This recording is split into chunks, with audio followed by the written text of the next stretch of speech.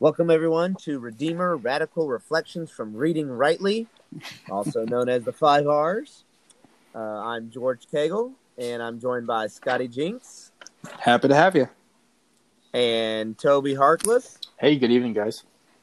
And also April. Baby April is hanging out with us as well during our recording, so you may hear her commentary as well as we go through this. Baby April has joined Scotty this evening, and we're very excited for him and his family. Thank you. Yep. So, anyway, we today are going through Isaiah 13 and 14, which really starts off this new section of Isaiah that we're getting into, just this Isaiah 13 through 23, in which it's just a continual proclamations of God's judgment on the nations, including Judah. And so this is like the section of Isaiah that nobody ever talks about or certainly ever preaches on or anything. So I'm really excited about going through these chapters as well. But Toby, first off, what are your what were your initial thoughts on doing these two chapters, or after reading these two chapters, 13 and 14? Yeah, I mean, I think so. Reading them, I'm like, oh, this is gonna be great to talk about. There's a lot going on here. As you said, they're not covered often in sermons. But yeah, I think you're going to see, whether pronouncement or oracle or just kind of judgments, the Lord is speaking on some of Israel's enemies, current and kind of future. So I think starting with a pronouncement against Babylon, and then that kind of goes on, and then they sing a song to them, or taunt, if you will. I think that's the beginning of chapter 14. And then talk a little bit about Assyria and Philistine at the end there. So, right. What about you, Scotty? Initial thoughts? Sure. So, the flow kind of seems like 13 is negative, and that 14 is positive. I'm not sure. Sounds like he did. But one thing I did notice was the treatment, I guess the way that Babylon treats foreigners, the way that the Lord's judgment impacts their treatment of foreigners, and then the way that Israel treats foreigners, the way that the grace of God sort of empowers them to treat them. So I'm excited to talk about that part. Mm-hmm. Yeah, I've noticed as I read through these two chapters, a lot of pronouncement on, just the ungodly and the wicked, and something that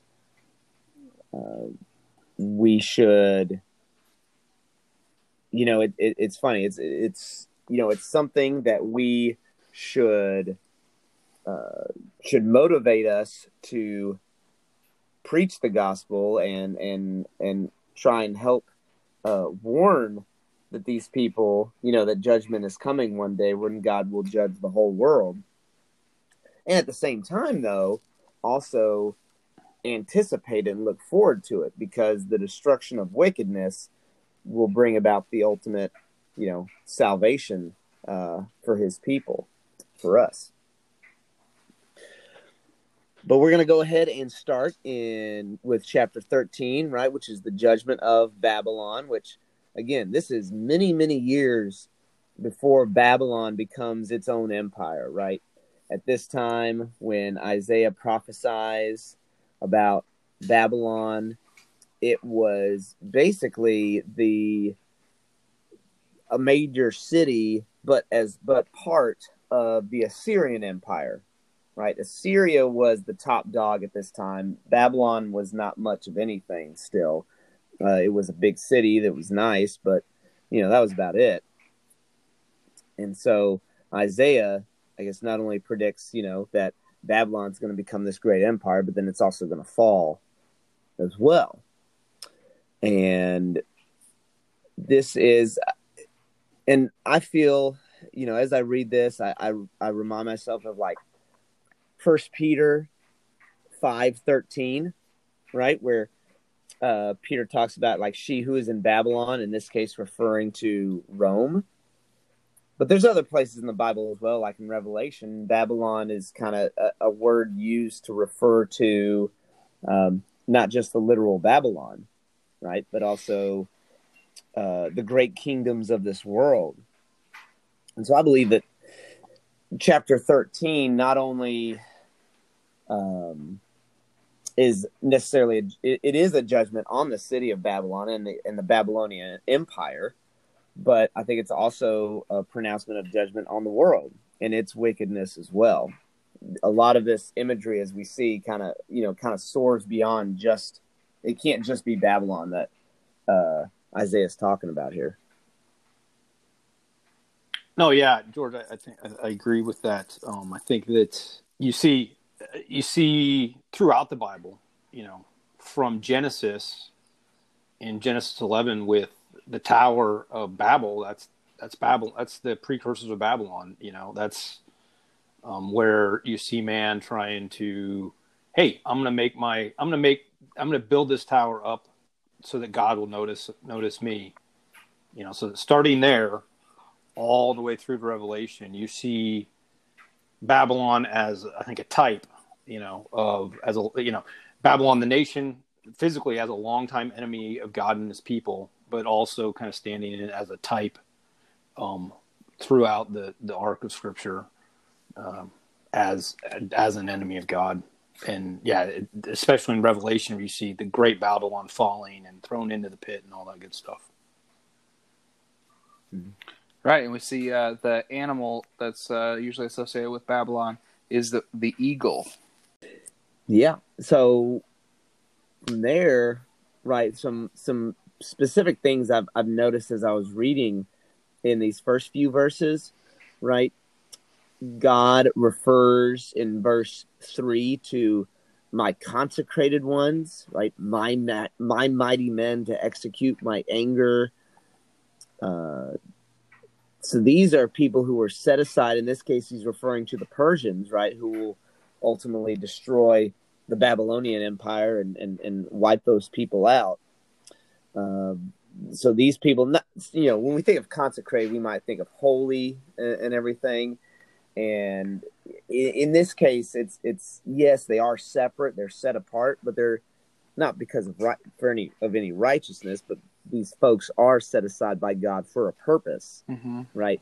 And then like verse 4, the Lord of hosts is mustering a host for battle, right? So these verses are kind of like God is taking a personal and direct role in this judgment.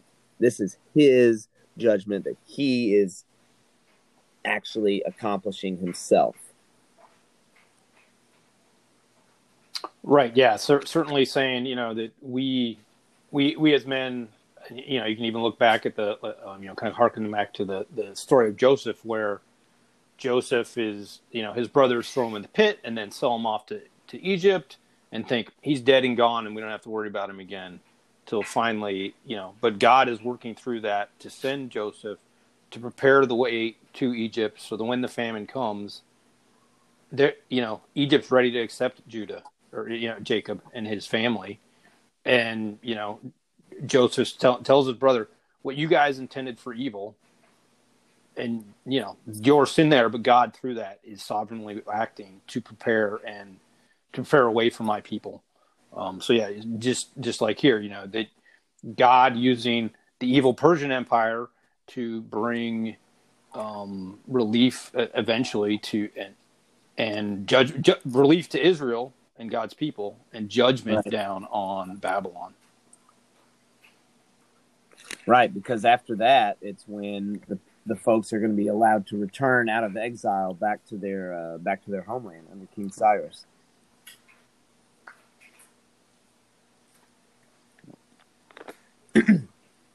Now, from starting in verse 6, right, it seems to certainly from 6 to like 16, I feel like it really starts to move more towards, yes, this is a judgment on Babylon, but this is also judgment on the world, right? So he talks about, in verse 6, wail, for the day of the Lord is near. As destruction from the Almighty, it will come. And like in verse 8, 13:8, talks about how they, the Babylonians, or the people of, the people of the world, will be dismayed. Pangs and agony will seize them. They'll be in anguish like a woman in labor. And, it reminds me of 1 Thessalonians 5:3, where Paul is talking about the last days. So I pull it up real quick. I had it, and then I closed it. 1 Peter 5:3, when he's talking about the day of the Lord, right? While people are saying there's peace and security, then sudden destruction will come upon them as labor pains come upon a pregnant woman, and they will not escape. So just this anguish, right? The people themselves they're going to melt. They won't be able to resist at all. And they'll be in anguish. So there's imagery here that is also used to describe the day of the Lord, right? The last day. And 13:6 and then 13:9 are the only two times Isaiah talks about the day of the Lord. And I think it's important as we read through this, right? And there's this imagery, like in verse 10, that the stars of the heaven, their constellation will not give light, right? This is extreme imagery, right? The light is taken away, right? If we recall, like the first act of creation is the light is given. Now light is taken away. Everything is being reversed, right? And this judgment is clearly universal, right? At this point, it is not just about the Babylonians, right? This is the sun that's going out and everything. So I think as we look through this, it's important to remember, right, that I belong in this punishment as well, right? This is not something that God should be ashamed of or embarrassed about. He is being perfectly righteous and just in what he's doing here, or what he's going to do. And I belong in this punishment and death as well, which should make me appreciate all the more the terrible price that Christ paid in order to save me. Yeah, and I mean, I think in verse 9, it's it's accentuating, saying how it has kind of that triple, piling up, like the holy, holy, holy. It's cruel with fury and burning anger. It's accentuating that thing, and it's saying, and rightfully so. That I think to bring us back, like you said, George, bring us back to. This is how serious our sin is. And, our sin deserves this. And then if we move on, well, I do want to touch on verse 13 also. Just this, again, the size and severity of this judgment, right? Therefore, I will make the heavens tremble, and the earth will be shaken out of its place at the wrath of the Lord of hosts in the day of his fierce anger. So again, just this idea that all of creation will be judged. All of creation will endure this. And it just blows me away to think that this is going to happen. And it's something that I, again, am worthy of, right? This is what I deserve. And yet, it's actually going to be a day of rejoicing for me. And then if we move on from there, verses like 14 through 16 are just, some terrible imagery that, again, this is part of the wicked world we live in, right? Just this Whoever will be found will be thrust through. Whoever's caught will be fall by the sword. Verse 16, their infants will be dashed in pieces before their eyes. Their houses will be plundered and their wives ravished. Right? Each quote-unquote Babylon is going to do this to the previous one until the world is judged, right? This is just the wicked work of depraved men. Persia did this to Babylon. Then the Greeks will do this to Persia. And then, the Romans will do it and so on. Well, I think it's interesting. Verse 14 seems kind of out of place when you look at 15 and 16. Verse 14 says, in the CSB, it says, like wandering gazelles and like sheep without a shepherd, each one will turn to his own people. Each one will flee to his own land. So one of the effects of God's judgment in this particular sense is a lack of unity, right? So obviously the sheep without a shepherd, makes me think about Jesus and how following him, we wouldn't have to act like this. We wouldn't have to all run to our own people and to our own land. But he's here talking about groups of people and different nations that were working together, and they're no longer allowed to. They're no longer able to stand together. And that's sad to see that God's judgment in this sense is keeping people apart. When he says, this day of the Lord, where the heavens are going to tremble, and I wonder if that's something we're suffering from today. We talk a lot about how Isaiah sounds like a lot of the pronouncements he's making sound like the current world we live in, and a lot of the problems that he's calling out are the same problems that we experience that are dealing with now. And I think this might be one of them. That right now, everyone is trying to return to their own people. Everyone's trying to get to their own place. These divisive histories stopping us from being able to stand together. And that means that when the Lord eventually sends someone to break us apart, we're already going to be apart. Yeah, and I think that contrasting that with Jesus, Paul's word in the New Testament is saying, in Christ, in there there's no longer Jew, Gentile, slave, free. There's unity there. But certainly without it, it's so much division. Mm-hmm.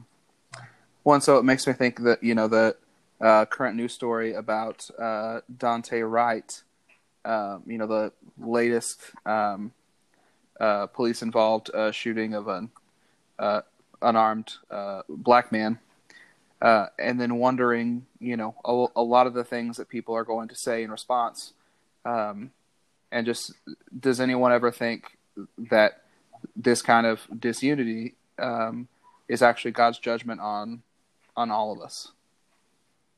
Not to say that there's no judgment to go around for any individuals involved, but to say the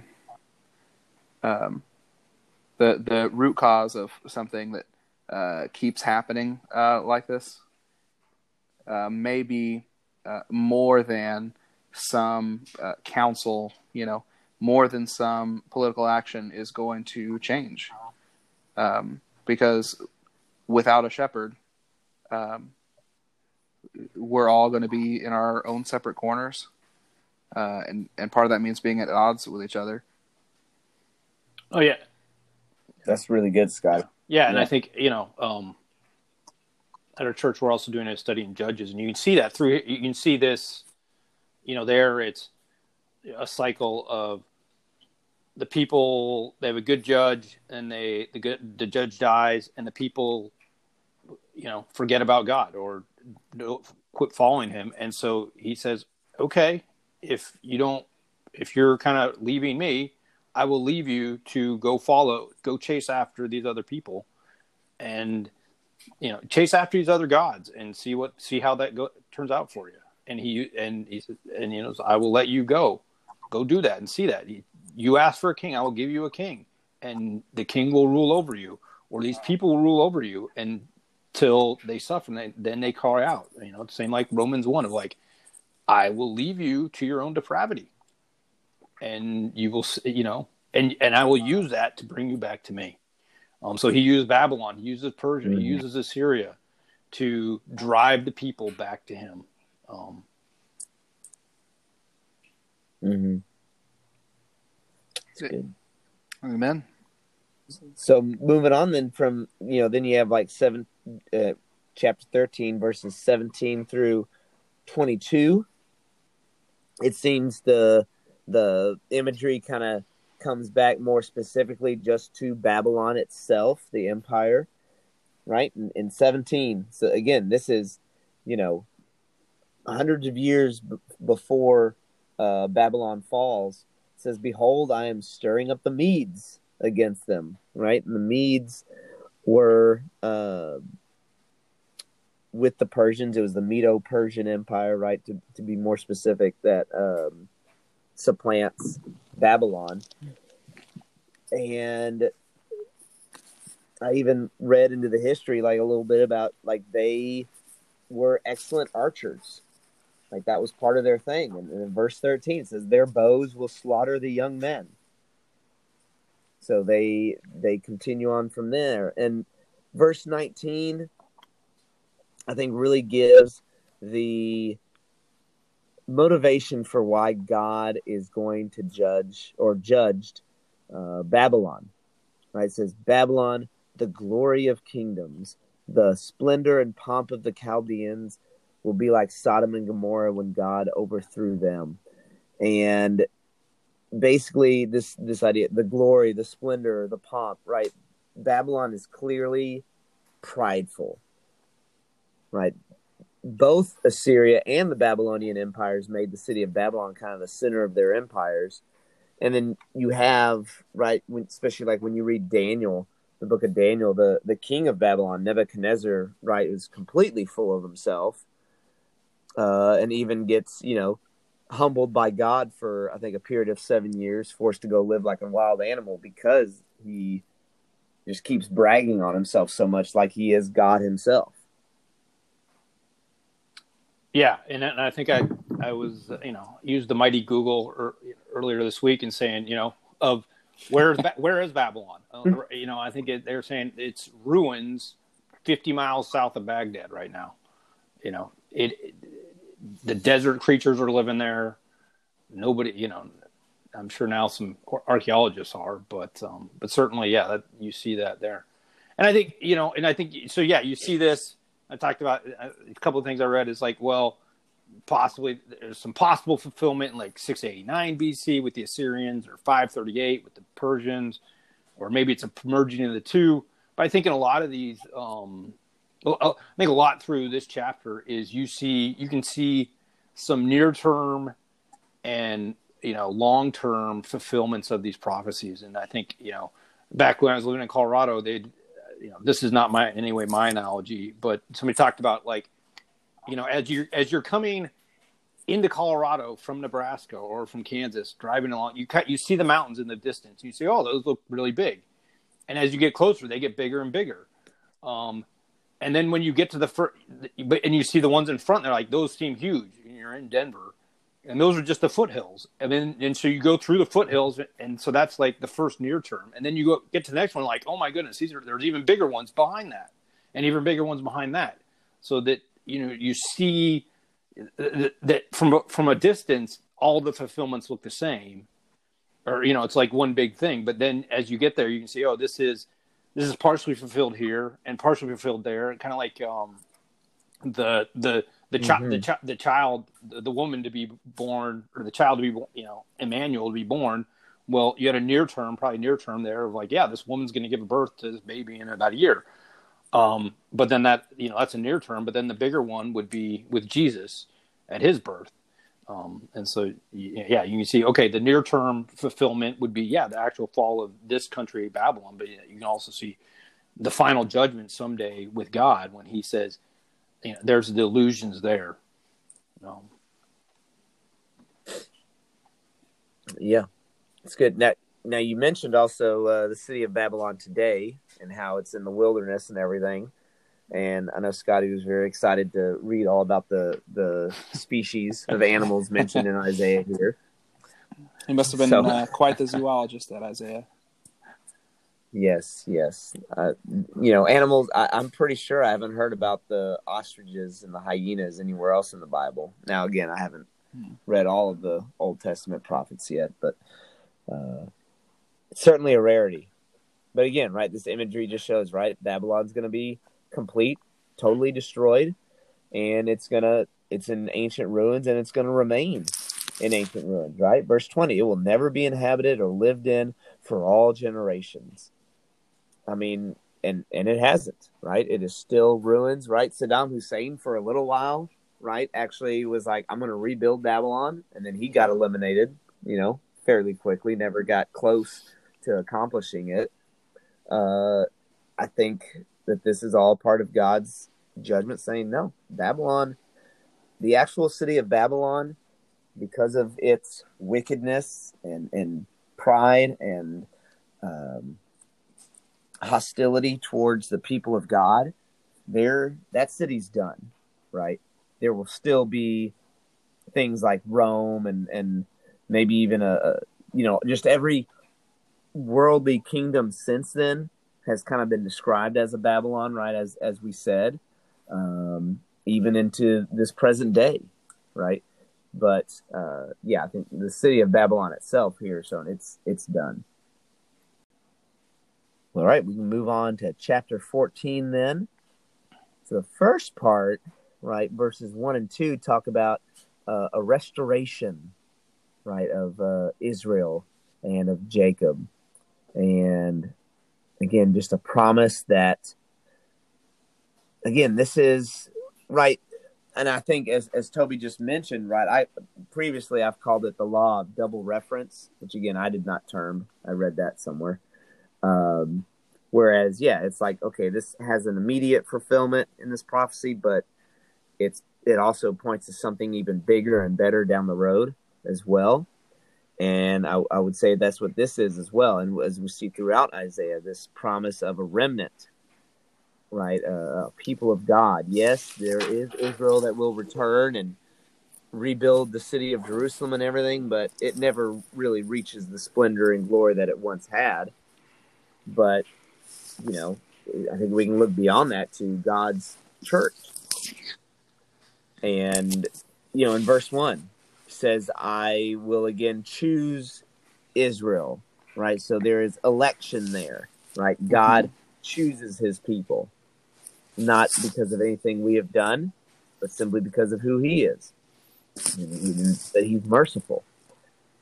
And I think this is important. It says in verse 1 also that sojourners will join them, right? So these are not Israelites that will join Israel, right? In this case, it's the Gentiles, right? That's us. We, as it describes later on in the New Testament, right? The Gentiles will also receive salvation and will receive an inheritance with the ethnic Jews as God's people. And that's a pretty stark contrast to the last chapter, where everyone was running off to his own people and to his own nation. And then here we have people running to Israel, right? They're not looking for their own place. They're looking for a new place that's been opened for them. Yep. Again, just how merciful the Lord is there, and then the next section, verses 3 through, 23, is just a taunt of Babylon. And again, it can be, it can be interpreted as Israel's taunt of Babylon once they were overthrown by the Persians and everything, just the remnant taunting them. But again, I think for 21st century Christians in America, we should see this as a taunting of just the wickedness of the world, right? Even our own culture here in America, just a taunting of it instead. Because God's people, right? When the world is judged and evil is finally punished, we are going to celebrate, right? And I think this is like verse 7 of chapter 14. The whole earth is at rest and quiet, and they break forth into singing, right? We are not going to lament the passing of wicked people and of the enemy, right? Satan and his people, we are not going to miss them, right? And their wickedness. Yeah, and I think here, I think some call this a taunt. Some, they're saying, "Sing that you will sing this song at contempt." And I think you can look and see, there's parallels to Judges, and I think as well to Exodus, where of God using Israel's enemies to turn Israel from their non-reliance on Him, to call out to Him for deliverance.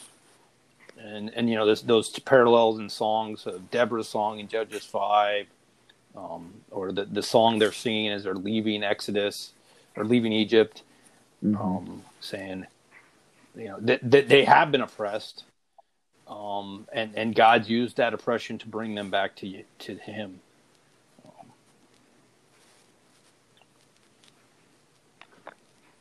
And then, I think in like 10, it's like, not only is Israel taunting them, but also all their king friends is like, oh, look at you, you're messing up.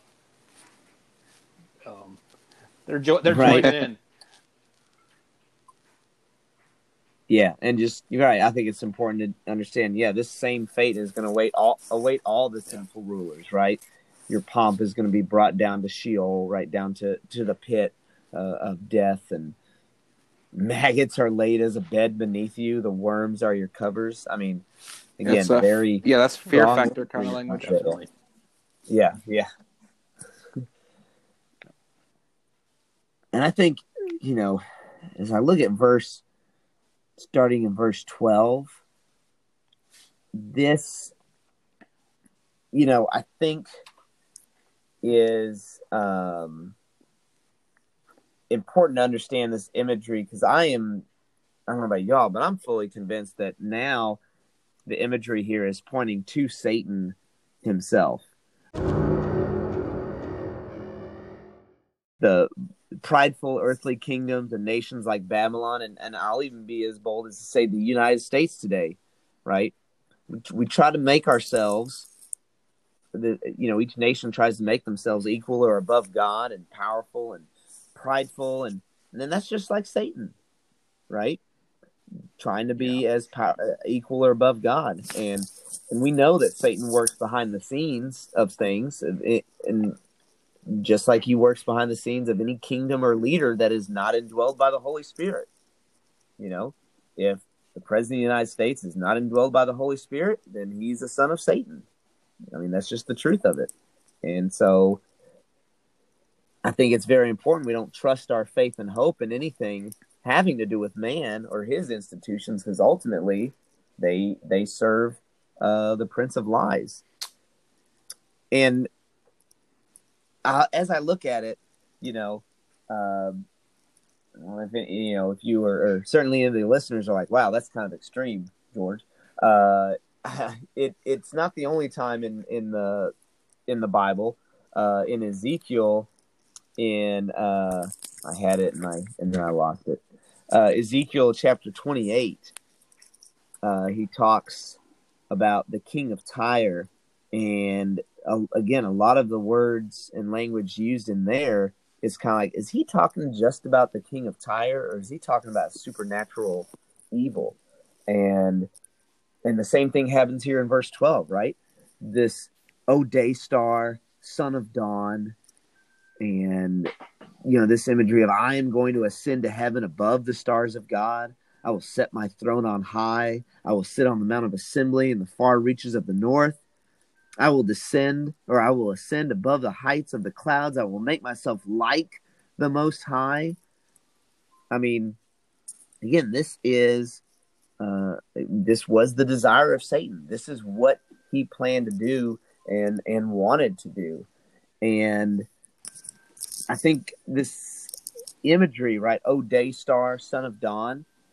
This is actually a reference to the planet Venus, because the Venus is actually the brightest celestial object in the sky at night, but it never gets quite to its bright. As it's about to get to its brightest, the sun comes up and completely overtakes it.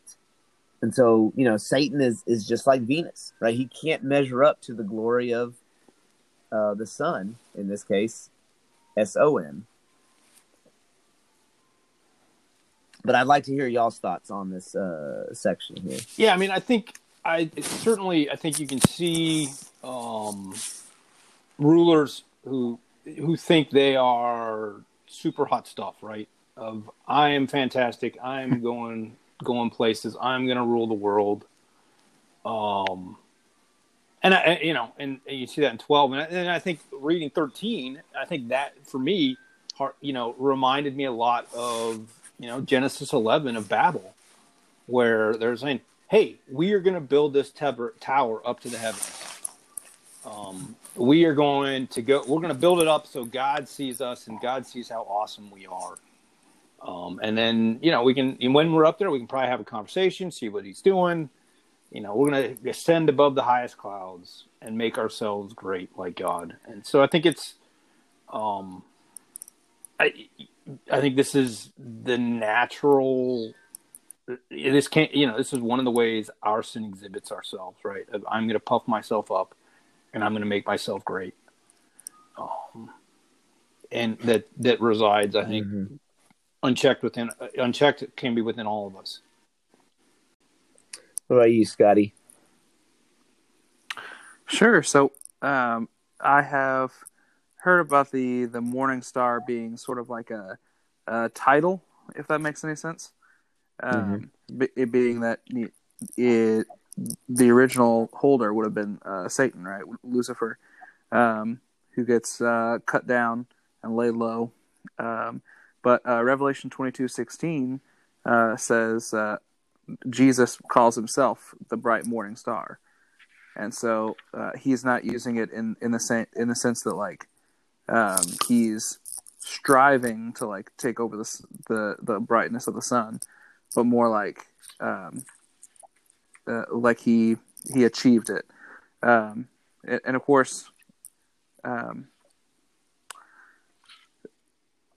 2 Peter 1:19 says, so we have this prophetic word made more sure, to which you do well to pay attention, as to a lamp shining in a dark place until the day dawns and the morning star rises in your hearts.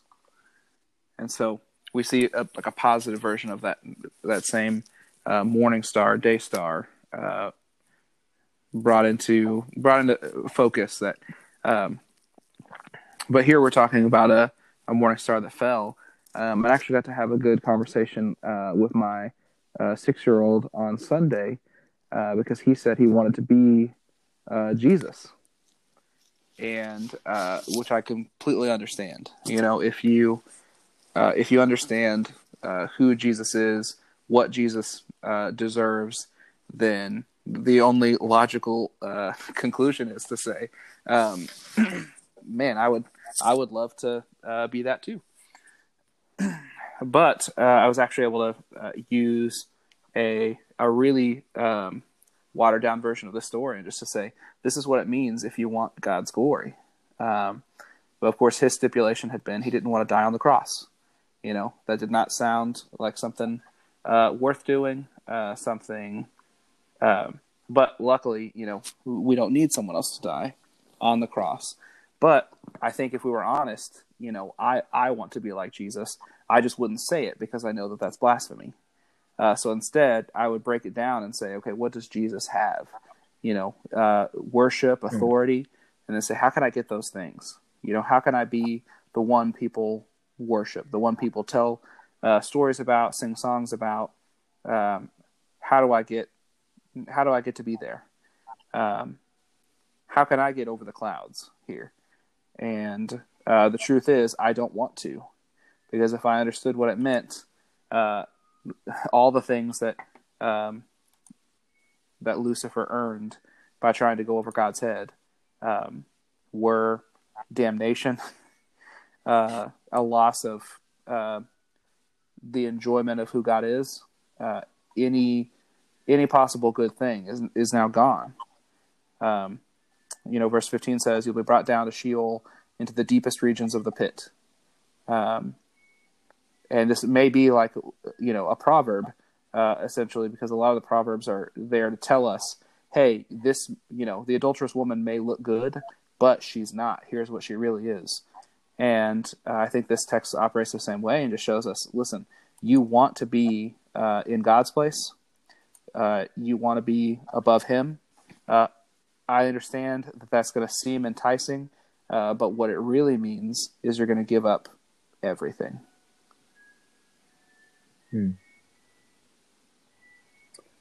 That's good. So, moving on, we've got, before we get into starting in verse 24, the oracle against Assyria and then Philistia, I did notice in verse 21, God, through Isaiah, says, "Prepare slaughter for his sons because of the guilt of their fathers, lest they rise and possess the earth and fill the face of the world with cities."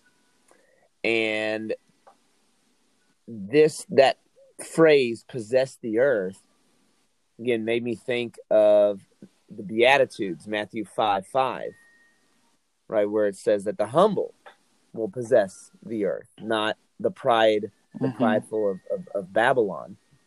And again, just a reminder that God's values are such a contrast to the culture of Babylon and really the culture of this world, right? Including the culture we currently live in. Just this idea, the prideful are out and the humble are in.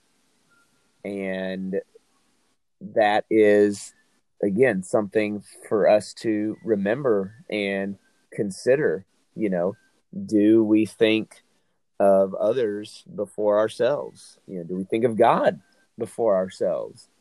Because if not, then we're committing the same sin that caused Babylon's destruction. Yeah, I mean, I think, and you see these people who thought they were so great, that they're building, like the pharaohs in Egypt, they're building these great tombs to themselves. And this is saying, you're not going to have a grave.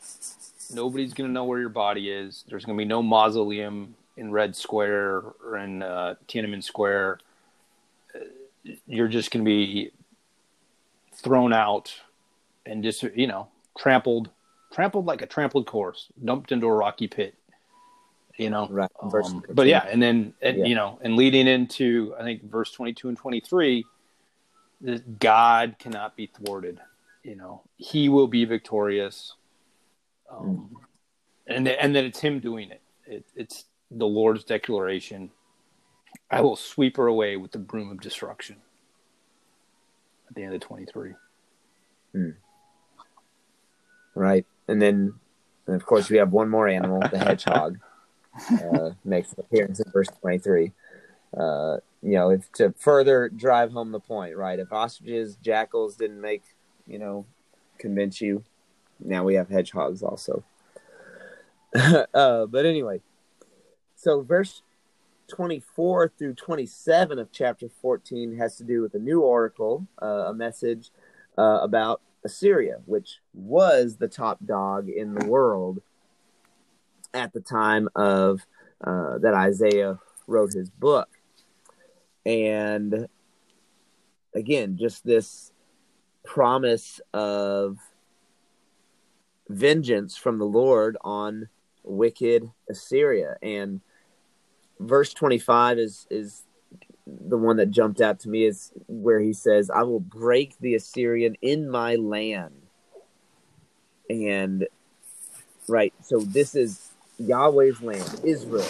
This is where Assyria will be broken. If you look in 2 Kings 19, and then even later on in Isaiah, it's going to give this historical account that fulfills this prophecy here, where, right, Assyria gets to within the walls of Jerusalem, and then the angel of God himself comes down and wipes out the Assyrian army, 185,000 men. And that's, right, and Assyria historically, like, never recovers after that. That's the breaking of them in God's own land.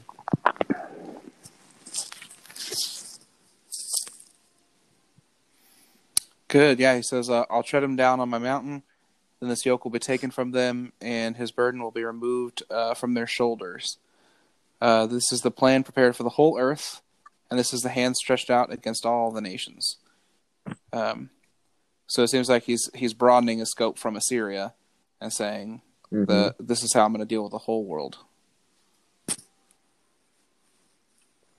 And it's a sure thing to happen, right? Verse 27. The Lord of hosts has purposed, and who will annul it? His hand is stretched out, and who will turn it back, right? The sureness of God's vengeance on the wicked of this earth is made perfectly clear, and it's not going to be prevented. Well, then we have, finally, verse 28 through 32, which is another oracle, this time against the Philistines. And at first I didn't quite understand what was going on here, but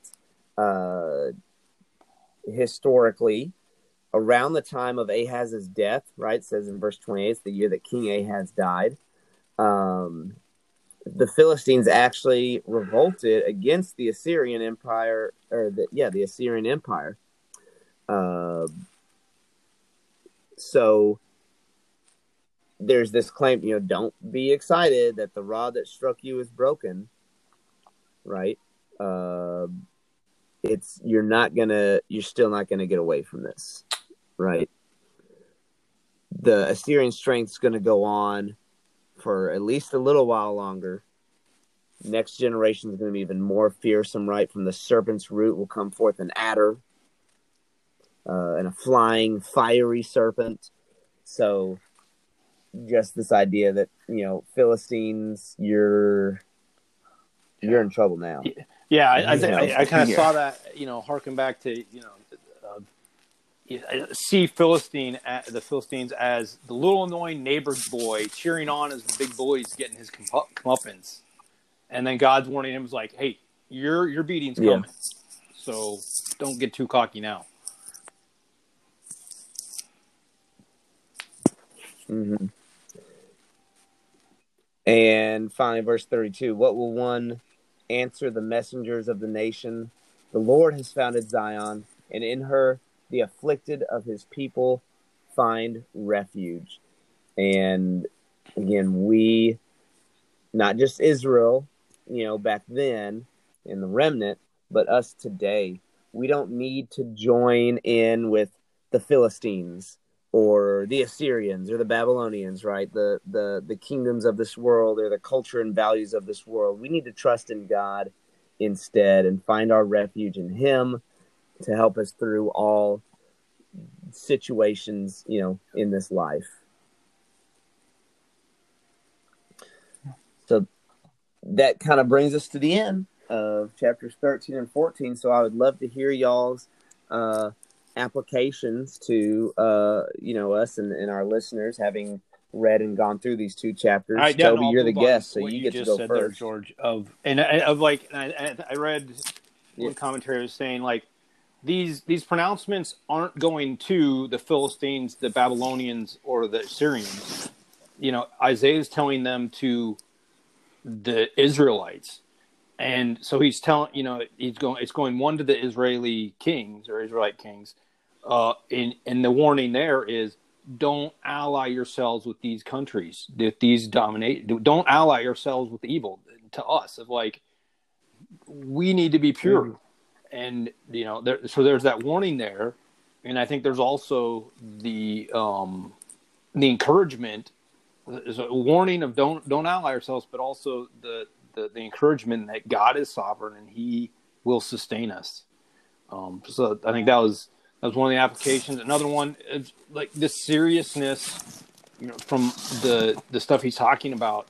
The wrath of God is a serious thing, and that shows the seriousness of our sin.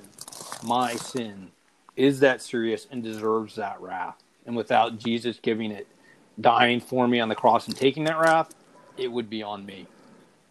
But because His righteousness is given for me, that's the only way I can be made it.